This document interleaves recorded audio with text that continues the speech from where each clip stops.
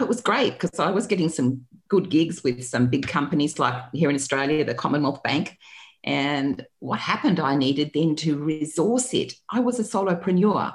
And this was the thing. I had begun to build a business of a model that I didn't want. It was a nightmare. Hello, fellow risk takers, and welcome to my worst investment ever. Stories of loss to keep you winning. In our community, we know that to win in investing, you must take risk, but to win big, you've got to reduce it. This episode is sponsored by A Stotz Academy, which offers online courses that help investors, aspiring professionals, business leaders, and even beginners to improve the finances of their lives and their businesses. Go to myworstinvestmentever.com right now to claim your discount on the course that excites you the most. Fellow risk takers, this is your worst podcast host, Andrew Stotz, and I'm here with featured guest Kathleen Ann. Kathleen, are you ready to rock? I'm ready and willing. Let's go. Let's do it. Well, I'm going to introduce you to the audience. Kathleen Ann is a corporate escapee, and she's known as the money and marketing champion for heart-centered women entrepreneurs and enlightened men. She is the founder of Power Up Your Marketing and holds multiple money and marketing coach certifications. Kathleen works with service-based women business owners to help them create and grow financially successful businesses based around their passion and unique brilliance. Her marketing expertise and insight have helped women around the world to stand out and position themselves as the experts in their field, as well as move away from charging by the hour and package and price their services instead so that they can charge what they're worth and get it. Kathleen, take a moment and fill in further tidbits about your life. Okay, and thanks so much for that introduction. Tidbits about my life. Well, I've got a lot less on the calendar than I had. I'm getting down the track a little. So I like to think that I have acquired some wisdom. And yeah, along the way, that obviously included some things around business and personal growth. I have 2 adult children and I have 9 grandchildren. So I figured I did something right as a parent. There's some wisdom there. My children must have got excited about the idea of parenting. And anyway, that's a nice stage of life to be in. And also to be, having been a young mum and a youngish grandmum, that got me the time really to be able to invest time in my business, but as well as, time to play around a little. I'll tell you a story about a young mom. My mother, she got married when she was 20 to my dad.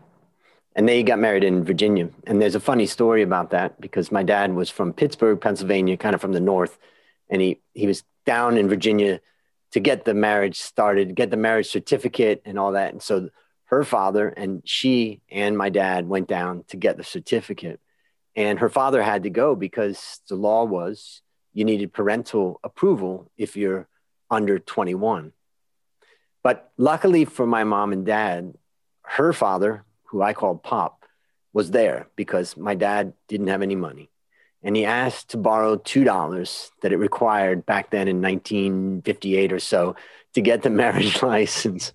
And so that's a funny story that we tell. My mom was just telling it the other day. And so, yes, she married very young. I mean, when you think about it nowadays with people getting married at, 25, 28, 30, look at me, I'm 55 and still not married. Some say hopeless. Well, you never know. Like some people do think it would be better to be having some life before you get into having the family life and then vice versa. And really, it doesn't matter. It all comes out the same. Exactly. Well, what I always say is I skipped my first marriage. Anyways, well, now that we know a little bit about you, I'm just curious, let's just talk briefly about this concept. I mean, one of the things I find interesting about what we talked about before and also what we talked about in your bio is the idea of charging what you're worth. You mean people don't charge what they're worth? Why is that? And I think I'm guilty of that, for sure.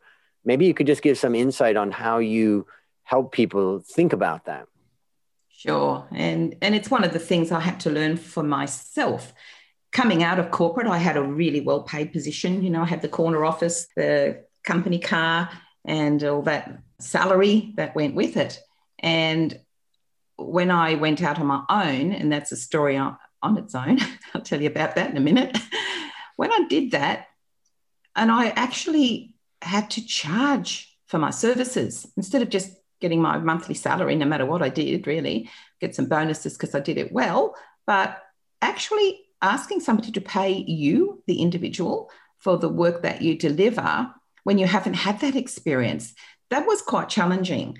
And I realised that I had some limiting beliefs around that. I really didn't believe that I could earn on my own account what I was paid for when I was an employee. And then at some point I thought, what's wrong with this picture? Why would I think that? I made millions, probably billions by now for the companies I worked for. Why wouldn't I be worth paying myself that money? Meaning, why wouldn't I ask to be paid for that? So that was one of the things that got me thinking down that track about money mindset. And particularly for women, you know, we haven't actually had money of our own. Go back to my mum's generation. My mother worked, but her mother never worked. So women didn't even have a job, let alone an income. If they had money and they got married, that usually went with the goods and chattels. You just went along with it and you no longer had control. So there's a lot of baggage around that for women. So because we inherit all this, you know, truly the beliefs that we hold in any manner inherited, we don't usually challenge them unless something comes up and we can actually look and think, where did that come from? So it often just comes from there. And then I think, you know, with all these grandchildren, what am I sending forward? What are my grandchildren observing and hearing around money? So that's part of it. And as I say, the other part of it is just the way people are set up in the marketplace. And that's the other part of what I help people do is get market ready. If you're not known as the specialist in your field, how can you charge top dollar? You can't. You're just a generalist and you're a commodity and you can be shopped around. And that's what happens when people ask, and how much do you charge? They often mean by the hour, because that's the way we were paid as employees, by the time. And if you are charging by the time, then I'm letting you know right now, your income is limited. You cannot earn what you're worth if you're being paid by the hour. So that's the other part. I help people structure themselves with their products and services in the marketplace as the specialist, and then streamline everything so that what they're doing is based on the outcome. And that's what people will pay for. If they've got a problem and you don't solve it, they have to find somebody else who will. And if you can be known as, if you're known as the go-to guy for that one, they'll queue up because your reputation is there, and then it gets easier and easier. And, you know, too, when you get more clients, you know, praising you, it's time to raise your prices. You're even more the specialist than you were. And the better it gets, the better it gets. It's, you know, the thing you're talking about I gave a speech in Indonesia, and I talked about an online course that I teach about how to start building your wealth, investing in the stock market. And there was a group of young people that came to corner me at the end of it. And they said, we don't understand why you gave away, you know, everything in this course, or, you know, why would you do that? You know? And I said, knowledge is almost worthless these days. I said, and they're like, what? And I said, just look at it this way. How many books are there about losing weight? So is the world skinny? No, we have an obesity epidemic. It is the transformation or the outcome that really makes the difference. So information is part of it, and knowing the path to go is part of it. But helping people get down that path is what people really will pay for. I know I will pay for it. And I think everybody listening would pay for that. And the quicker, the better. Yeah. I mean, if you can help me to avoid the mistakes that you made along the way, you know, that's so valuable. So, yeah. Yep. And this is the issue, isn't it? To be aware that there's so much free stuff on the internet. And that's what people say, you know, they could buy a book, they could do this, they could do that, but it won't solve their problem. And really what they're looking for is that, as you say, that expert who can take them down that path. Great. Well, I like what you have to say. And for those people that also like, make sure you go to powerupyourmarketing.com. And in there, you can learn, and see some of the opportunities you can have to connect with Kathleen and try to see if her service is fit for you. So now it's time to share your worst investment ever. And since no one ever goes into their worst investment thinking it will be, tell us a bit about the circumstances leading up to it, and then tell us your story. Yeah. So obviously I've had more than one mistake in my life, but this one is applicable, I think, to what we're speaking of here. And I had been working in my corporate role. As I said, I had a really good position. I had a great career in direct response marketing, and that was really selling insurance and banking products through third-party intermediaries. So big, massive databases and, charging by credit card and ka-ching, ka-ching. It was a very lucrative thing to do at the time. And it was a long time back, and it was the first of its kind in Australia. So I was in on the ground floor, which is where I got my reputation and my experiences. And I'd had 20 years in that industry. And the most recent company I was with, I was there for 7 years.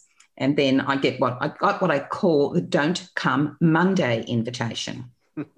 So for those who haven't had one of those, it's, time's up. We call it retrenchment here in Australia, and I think there's different names around the world. But basically, I got laid off, and I was going overseas the following week, and I was very happy about not coming back to that job because I'd really lost interest in the corporate arena pretty much. And I played around Europe for about 5 weeks and came back and bought a set of golf clubs. So I played around some more, literally deciding what to do. And here came my biggest mistake. I had a nice payout in my retrenchment package. So I figured that I had such a skill and expertise and reputation and experience in everything that it made total sense that I hang out a consultant shingle and start my business consulting to exactly the same type of company that just asked me to go away. And that was like rearranging the deck chairs on the Titanic, because suddenly my income was wildly up and down. When it was up, it was great because I was getting some good gigs with some big companies like here in Australia, the Commonwealth Bank. And what happened, I needed then to resource it. I was a solopreneur. And this was the thing. I had begun to build a business of a model that I didn't want. It was a nightmare, and I didn't wake up until I was in the middle of it. So the nightmare was feast or famine income, and either working around the clock or twiddling my thumbs, waiting for the phone to ring and seeking appointments to get another gig. So what that picture did for me, and it took me a while to wake up from this nightmare. It was a recurring nightmare. And by the time I sort of came to my senses and thought, what's wrong with this picture? And that's when I really had to change what I was doing, because it obviously wasn't suiting. And for all the reasons I just said, that I was dwindling not only the payout that I'd got when I left the company, but the money I was being paid along the way only carried me so far to the next gig. So there was no leveraging. There was nothing that I could be comfortable that I had a working model, business model. So what I ended up having to do for myself was really find another model. Got it. So tell us the lessons that you learned from that. Don't do that again was one lesson. The lesson I learned was because of the choice I then made, knowing what I knew then and knowing that I really needed a different business model. I'd been on the web and poodling along, and I clicked on a testimonial that one of the people that I was doing a program with had on his website. And it was a lady in the States. She was running a 3-day program about branding. And I thought, oh, that's a good idea. I need to rebrand. And part of that rebranding was refocusing to the niche that I wanted to work with and all those bigger questions. So I got excited when I read this testimonial, and my husband was just beside me somewhere, and I went, wow, this is amazing. I said, this woman's talking my talk. It sounds fantastic. And he said those 3 magic words, you should go. So I just went, wow, I ought to go. It was just one of those things. It was a bit of an epiphany, and I thought there's something here for me. So 2 weeks later, I actually flew to the States, and I went several times because I eventually took certifications. They didn't exist when I first went, but I continued to ask would they create them, because I wanted to use all the stuff that was working so well for me with my clients in my new niche. So over time, I added the second one about the money mindset, because that's what happened when I realized I could coach people, I could get them market ready.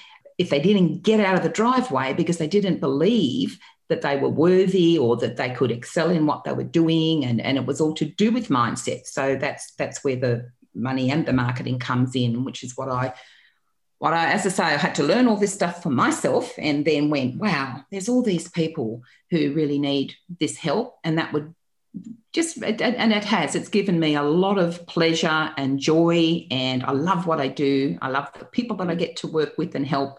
And if I can short circuit the journey that I took, thankful as I am, because that's what I did learn, is how to fix it for myself, but then how to help other people. Mm. Yeah. I mean, let me summarize just a couple of things that I took away from that. The first one is I want to tell you a story about one of my businesses, my business partner, Dale. We have a coffee factory, and he basically, ran that. It's in Thailand. He was a friend from when we were in junior high, actually, in Ohio. And then he came to see me in Thailand. And then we decided to set up this business 25 years ago. And he always joked that particularly in the early days, he would get a call at the factory, and he'd pick up the phone and they'd say, I'd like to talk to the human resource department. And he'd say, one moment. He'd put down the phone, and then he'd pick it back up. He'd say, this is the human resource department. And then another time someone called and they said, I'd like to talk with the accounting department. And he said, oh, one moment. And he put down the phone and he picked it up and said, oh, this is the accounting department. And that's the reality of what we don't realize when we think about running a business. We go from a job to a business, and a business is all of a sudden you realize that, wow, that job had a huge amount of infrastructure in place that allowed me to add that value. If I needed new people, I could call the human resource department. If I needed, more resources here or there, or it's a little bit tweaking the advertising, I go to the marketing department, but none of that exists in the small business. No. And you could send an email or a text and say, do this. So yes. It wasn't only that back resources, but even technology. And I'm trying to improve my relationship with technology, but we're not getting along as well as we ought to. Yeah, I'm just picturing sending an email to yourself. Do this. Do this. Yeah. So the second thing is that for most people, when they think of being an entrepreneur, they have big dreams. What they end up with a job with the risk. When you have a job at your work, you don't have the risk of the company going, and all of this coming down on you. You're just an employee, but all of a sudden sometimes you end up in a situation where you're an employee of your own company and you're bearing all the risk and you're living the same, lifestyle as nothing changed, except you're now the one at risk, as you say. Yeah. That's so true. And I think particularly if you get into the stage where you take on employees, then you've got that responsibility on top. That's why I wanted to be, and still am, a solopreneur. I outsource things, but I love people, but I don't want to manage them. I managed my corporate career with a VA, and I brought temps in and ran my big campaigns, and then sent them off, got them back next time round.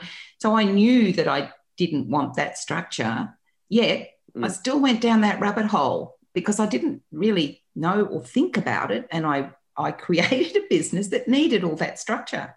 Yep. And we're seduced. We are seduced at times. Now, I want you to think about, and for the listeners out there, I want you also to be thinking about this. I know that a lot of the listeners are in jobs. They may not be satisfied with those jobs. They may know that, hey, it's a tough time. I may lose this job. And they get it in their mind that they want to start their own business and they're going to just leave corporate, and they don't realize the realities that you've taught us today. So I'm going to preface this with that, but here comes the question. Based on what you learned from this story and what you continue to learn, what one action would you recommend our listeners, meaning the people I just described, take to avoid suffering the same fate? I wish somebody asked me that question back then too, Andrew, because had I thought about that, and I would say to them now, as I wished I was told then, is find somebody who has done what you want to do, has the type of business that you want to have, and hire them to help you. Pay now or pay later. That's what I learned, because I paid all along the way trying to resolve the issues I came up with until I finally, and if you are not prepared to invest in yourself, then stay in your job. That, I'm sorry if I've given you two tips there, but you have to invest in yourself. And when I was in corporate invested in me. They sent me for all sorts of training and different things that with their budget, and personal development stuff as well. So you must do that for yourself if you're going to maintain, the right really to run your business. So find somebody who's done what you want to do, talk to them. And if they are willing and ready, hire them. Yeah. I wrote down something, it's a little twist on what you said, and that is pay now or pay now and pay later. You can pay now with low sales and, you're going to do it on your own. Oh, and if you survive, you're going to have to pay later. To pay anyway. Yeah. And the thing I think people don't realize too, Andrew, is that, if you go to university, you have to pay for all of that. And then you have to do whatever you're going to do. It might be a job or it might be a business, but you do have to invest in yourself. Unless back in the day here in Australia, it used to be free, but now they hit you up with all sorts of penalties. And financially, you're behind the eight ball before you start. But that's what you're doing really when you're investing in building a business like that. You're investing in yourself and your future.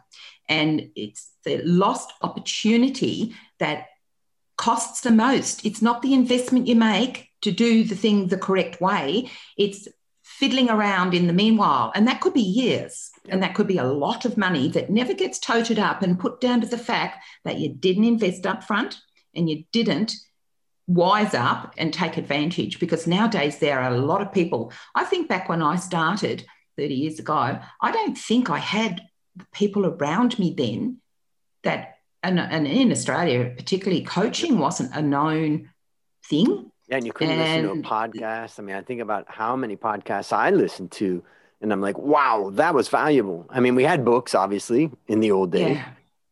Yeah. So, there's so many resources. But podcast is where you get into, like what we're chatting now. It's very personal. There's dialogue, and we're just having a conversation. I hope it's useful to people who are listening, but that's all we're doing. We're just having a chat about what history's been and what we've learned, and hopefully it does mean that people can take something out of that, and I trust that I have done that today. Yes, I think you've done very well. So last question, what's your number one goal for the next 12 months? Okay, so I'm already underway with my number one goal, because I decided to take my own advice actually. And it was the advice that I gave the company back 30 years back when they gave me the Don't Come Monday invitation. And it was, I said to them, well, okay, great. I'm really happy to be going. So don't worry. I said to my direct report, thanks for the money, honey. I'm out of here. And I said to him, I think, though, that you should have somebody come and ask me what I know, because when I leave, it leaves with me. And I think it would be a great idea if I passed it on. And nobody came. So I reminded them before I was leaving that I'm leaving, and I'm leaving with all that intel, all that 7 years I've been here, and the history and a lot of things there. There's stuff written down, but nobody would read it. They would have tossed it out probably, but nobody asked me. So recently, when I was thinking, as I said, I'm getting down my career now, and I thought, all this 30 odd years I've been in business for myself, and what I've been doing the last at least 12 years in this phase of my business. And I thought, I need to put this somewhere. I need my intel out of my head into a process or a program where I can help more people. And that's what's underway now. It'll be launched before the end of the year. And it's an online program that has me involved, but where I can have a one-to-many offering and people can learn and go through that at their pace, but I'll be pushing them all the way because there's no time like the present. Fantastic. All right. That's great. So listeners, there you have it. Another story of loss to keep you winning. Remember to go to myworstinvestmentever.com to claim your discount on the course that excites you the most. As we conclude, Kathleen, I want to thank you again for coming on the show. And on behalf of A Stotz Academy, I hereby award you alumni status for turning your worst investment ever into your best teaching moment. Do you have any parting words for the audience? Good luck with your endeavors. Absolutely. And that's a wrap on another great story to help us create, grow, and most importantly, protect our wealth. Fellow risk takers, this is your worst podcast host, Andrew Stotz, saying, I'll see you on the upside.